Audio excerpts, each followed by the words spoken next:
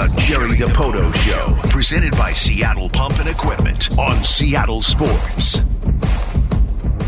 Well, we do have Jerry Dipoto with us, as we generally do on Thursdays. Thanks, everybody, for just allowing for some schedule changes today with what was going on in Kansas City and the early baseball game, etc. But it's nice to be joined by Jerry Dipoto right now. And, Jerry, I don't know, all of a sudden this team is hot on Wednesdays, which has been fantastic. Yeah, and as I said to Maura when I was checking in, I apologize for the audio in the background, but I can't seem to get away from it over here at the park. Weird things happen in Kansas City. Well, that's for sure, man. These last 3 games have just been bizarre. Like, what is it about that park, the weather, the team? Like, what is it that makes for such strange games there? You know, I actually I have family here. You know, my dad, my brother were sitting with me last night, and I can remember so many unusual games here dating back to even when I was playing. So I don't know what it is. Maybe the most bizarre game I can recall in recent vintage was just last September when we were here. And if you remember, like the 10-run innings that were, you know, going back and forth between each team while we were in the midst of a pennant race in September. And just, you know, weird and wonky things happen here. Maybe we just don't match up as well as we'd like to against the Royals. Hey, Jerry, take me back to your playing days when you were a player and it was game 120 of a season. Where is your mind and body at here in mid-August, 120 games in? Your body's kind of done, you know, and this is it's true. And you know, you're in month 5 of a 6-month season. You played for, you know, 6-7 weeks in spring training, and you prepared before that. And you know, the innings are starting to get on you. For the relievers, it's getting up and down in the bullpen. It's the appearances really more than the innings that start to weigh on you about this time of year. And you know, maybe it's that 3-week feeling where you just feel like you're underwater. Your legs are heavy, your arm feels tired, and then somewhere along the way, you know, the weather flips for you in September, and the air gets a little bit cooler, and you get that one last wind, and you feel fresh again. I don't know why it is, but the heat of the summer, you know, I guess it's why they started calling it the dog days whenever they did.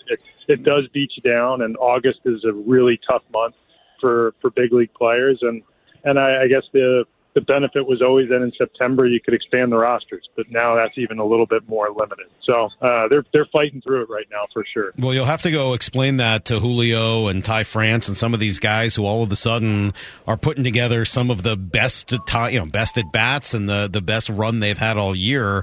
How different is this team when Ty France and Suarez and Julio are all hitting like this?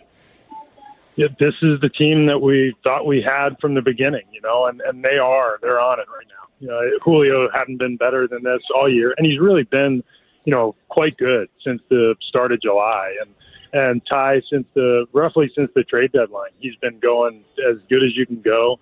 Here, as we've gone through the first 3 games of this series, I think so many guys have taken so many good at bats, and you know, we've had to, because the Royals have been really tough on the other side. And they're locked in. So it's as fun as we've been offensively in a long time. And you know, we've talked about this in recent weeks. This isn't a new thing. This is something that's been going on for a couple of months now. Mm-hmm. And you know, we got so conditioned to the struggles in the early part of the season that if we struggle for a day, we feel like, oh, we're back in the vortex. But the truth is, we've been a pretty interesting offensive team for a little bit now. That's primacy bias, Brock. I remember I was writing about that a week or so ago. Yes. Primacy bias is what you see first ends up biasing what you end up seeing later, specifically on Julio, though, because what's been interesting to me is seeing him hit the way he has, contribute the way he has.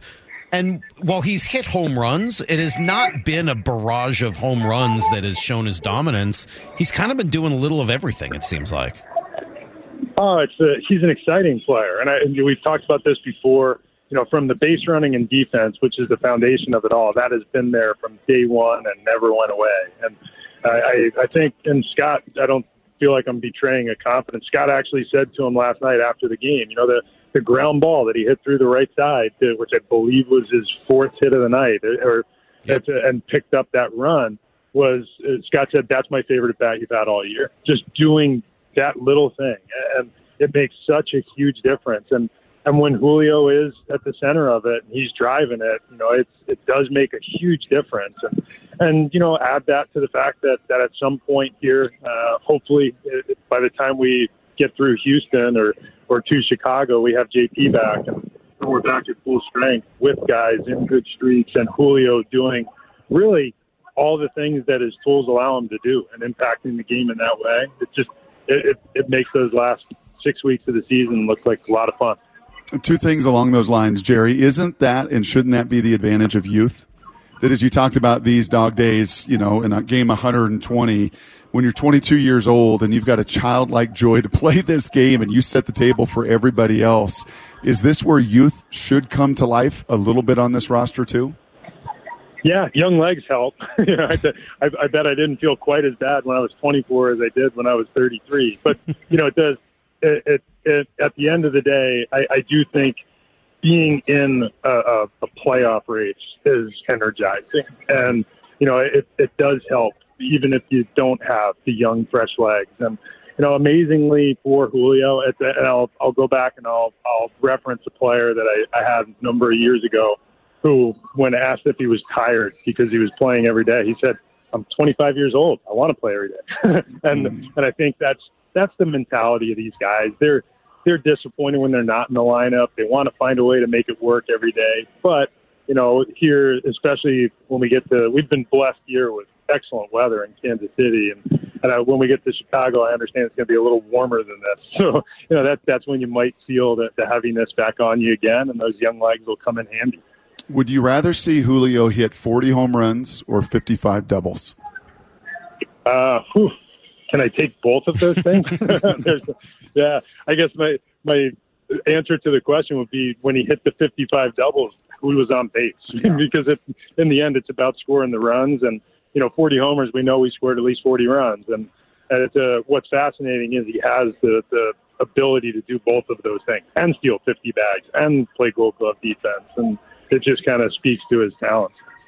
Hey, one of the things we've been debating over the course of the last week or so is what the strategy is and whether it's changed a little bit over the years with a man on third and one out late in the game and the idea of trying to set up a double play with the intentional walk. A few different times you guys have gone away from that.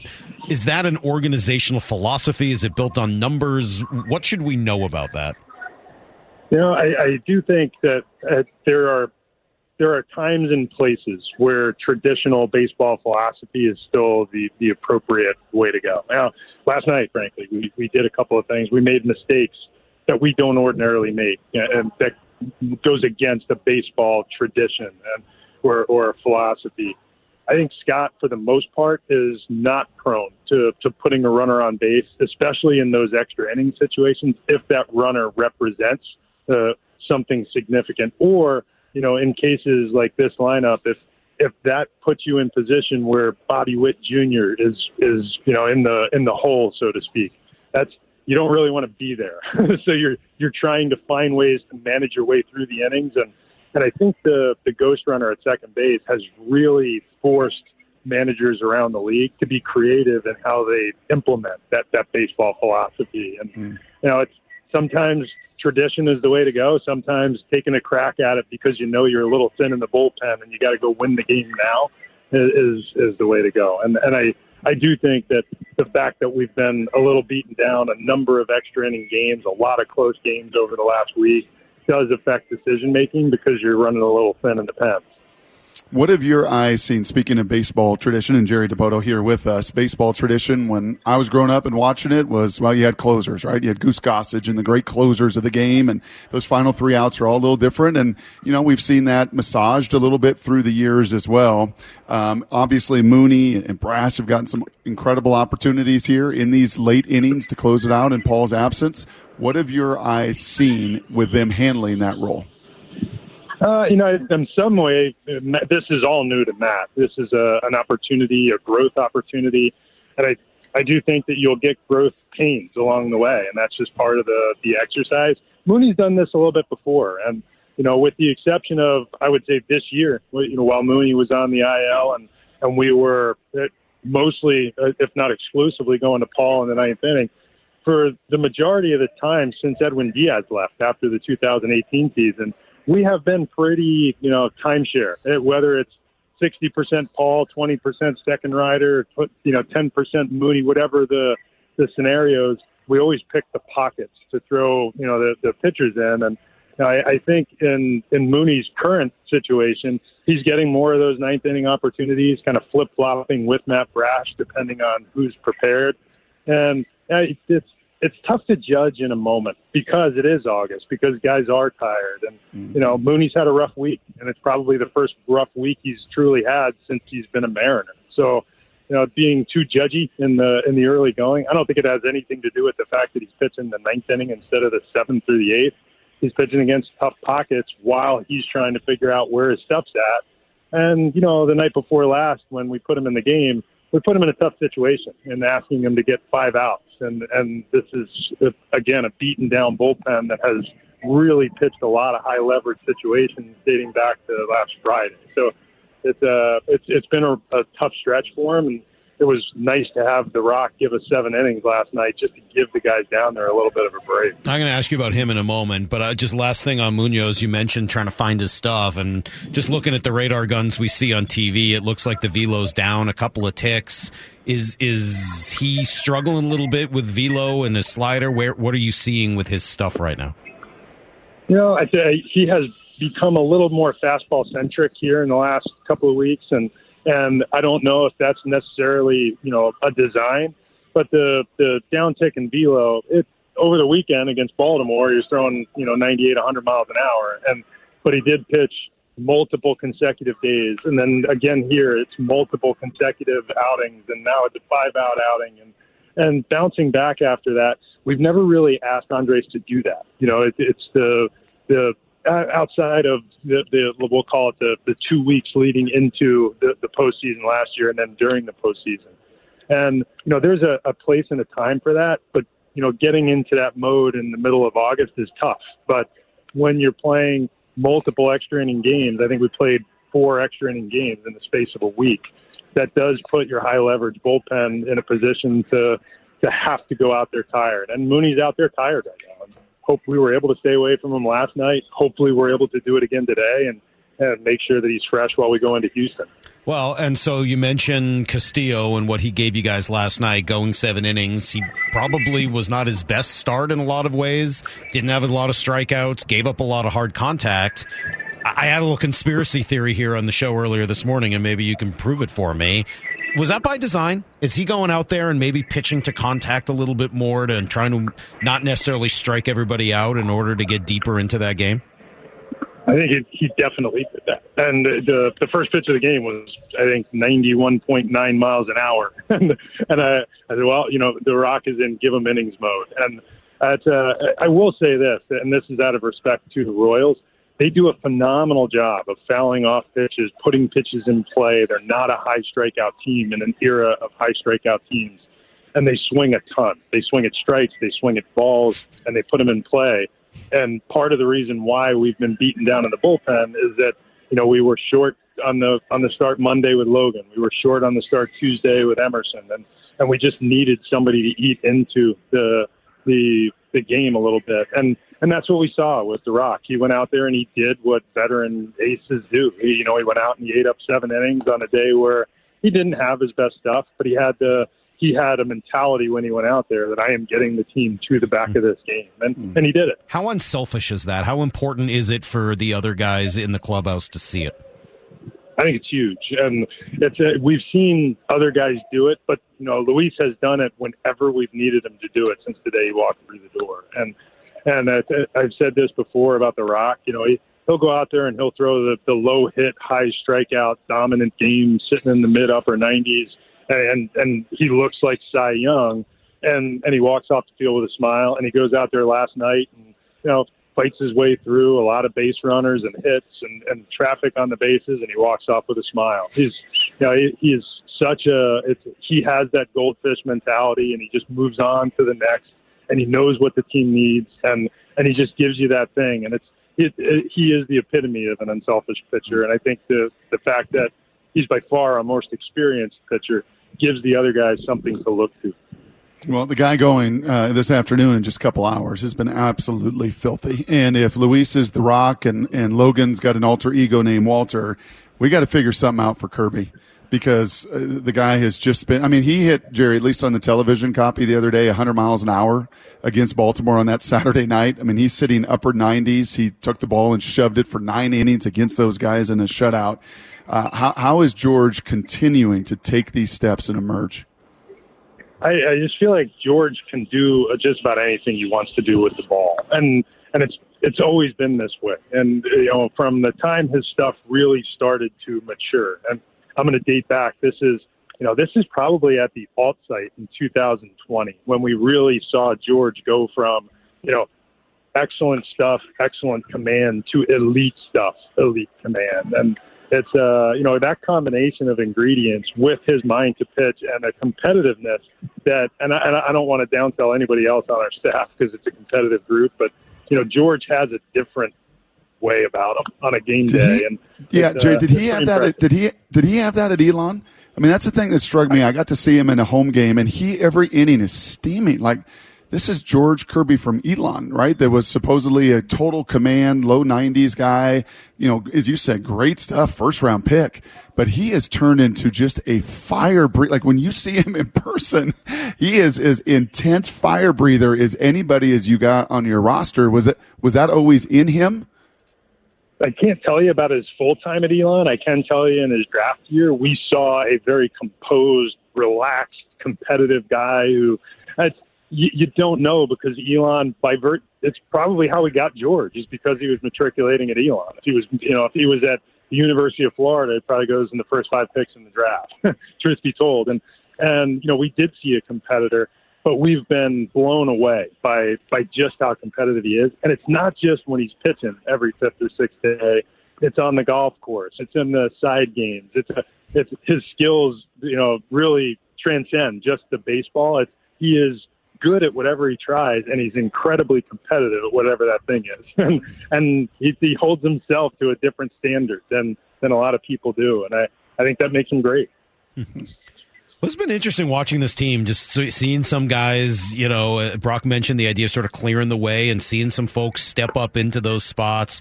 I didn't realize Caballero had as many steals as he did until I looked up and saw the numbers the other day. Seeing Marlowe over the course of the last few weeks, I think has been just really, really fun. How about some of the guys that we're waiting to see if they can make it back? You mentioned JP. Where do you think JP is at in terms of his availability for the weekend? Probably we're likely, if he continues to improve the way he has, we're likely to see him go out, because it's been long enough. We're going to have him go out and play at least one rehab game somewhere in the Northwest. It's probably going to be at Everett sometime, Friday, Saturday, or this weekend, with the hope that he can join us either at the end of the trip through Houston or when we get to Chicago. But, again, that is contingent on his continued improvement. The feedback I'm getting is that he feels pretty good right now. He's executing baseball activity, and we are going to get him out there for at least a one-game rehab look where he can get some ABs versus live pitching. And how about Jared? I'm sorry? How about Kelnick? Oh, yeah, he was let out of his boot yesterday, actually, so he's going to slowly get back into baseball activity. He's been throwing throughout with a boot on, but he's now being released to go do a little bit more aggressive baseball activity. And, the rehab process we knew was going to take us into September. That hasn't changed, but what day in September, I don't know, but it is, we are optimistic that he is going to contribute before the year's done. Why can I imagine him getting out of that boot like a caged animal at the zoo? Like, already he ran out of the doctor's office with his arms over his head. It's, you want to talk about competitive. The word "released" from his boot almost sounded like he was released from handcuffs. Like, all right, let the guy out of his chains, and off he goes. He's going to start storming around. Cal Raleigh's another guy I wanted to focus on for a few minutes. I feel like we've gone through quite a few of the folks on the team today, but could we see a Cal Raleigh 30 home run season at some point? We might see it this year. It's Cal. He has a way of doing the thing that you need him to do. The big homer, the big moment seems to find Cal. And the one thing that you let slip your mind. My dad said it to me watching the game last night. He said, I saw something today that said Cal has the most home runs among any catcher in baseball since last year. I said, I don't know if anybody really gives him that credit. And he's excellent behind the plate, and he manages the run game, and there's so many pluses with Cal. And I don't think he's ever going to be a guy that hits 280, 300. That's just not his skill set. But he takes his walks, he hits his homers, he finds big times to come up with big hits. And at the end of the day, if you've got a catcher that has the ability to drop 30 homers on you, be an above-average league OPS guy who, by virtue of the park we play in, probably going to sit in the 120 range and OPS plus. That's a real advantage when you couple it with real defense. And he's still so young. There's so much better that he can get. Last thing for me, Jerry, just circling back to my first question of game 120 as a player, I'm going to imagine it's pretty cool as game 120 as team president that you get to watch some baseball with your dad and brother. I mean, how cool, just as you referenced it a couple times, how cool is that for you right now?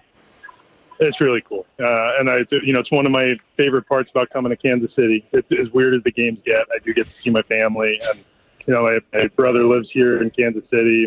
My parents live in Omaha, and the chance to have them kind of come and visit, sitting between dad and brother yesterday. And I think we were in the seventh inning of the game, and the Rock's out there trying to finish it through, and we've got a little bit of traffic on the bases, and my brother turns around to me and says, "Hey, how are the kids?" And I said, we're at the same game, but we're not watching it the same way. I was going to say, do they give you grief? I mean, are they sitting there watching and talking trash about the team to you? Are they totally supportive? What is that relationship like? No, my dad is into it. He and my mom watch every game on TV. He knows the players. He has his favorites. He has opinions on what he watches, just like any fan does. And my brother doesn't really pay attention that much. He watches when we're in town, and generally it lives through the wins and the losses without really knowing the underlying detail. That's awesome, man. What a cool experience. Well, Jerry, we appreciate it. These are a feisty little Royals team, so it would be nice to see a nice, clean, easy one today. Maybe we can find a way to get out Perez, because I don't know where you're supposed to throw the ball to get him out. It seems like he can hit anything in either batter's box, over the plate, whatever. So maybe you guys got a plan for that. I'll tell you, and we talked about Salvi. We've talked right now. Michael Matthew is just locked in. You can't be hotter than Bobby Witt Jr. has been for the last month or so. They have good players, and right now they're playing at the very top of their ability. And we got to find a way. And there's not a better guy to have on the mound when you want to find a way than Kirby. Yeah, I'm sorry to say, I kind of like this Royals team. I was talking yesterday about how much I hate them, and I kind of do. But I also kind of like them. I just like that they're feisty. They are. They fight. They play hard. They run hard. They're athletic. And, right now their pitching is just in back of where their position player group is developmentally. And they're just at the beginning of what I think is going to be a long rebuild to get them back where, they want to be. And they're going to have to build like they always have through scouting and development. And they do that. Traditionally, they do that as well as anybody. Pretty cool. Jerry, thank you very much. Enjoy the time with your family. We'll talk to you next week. Thanks, guys.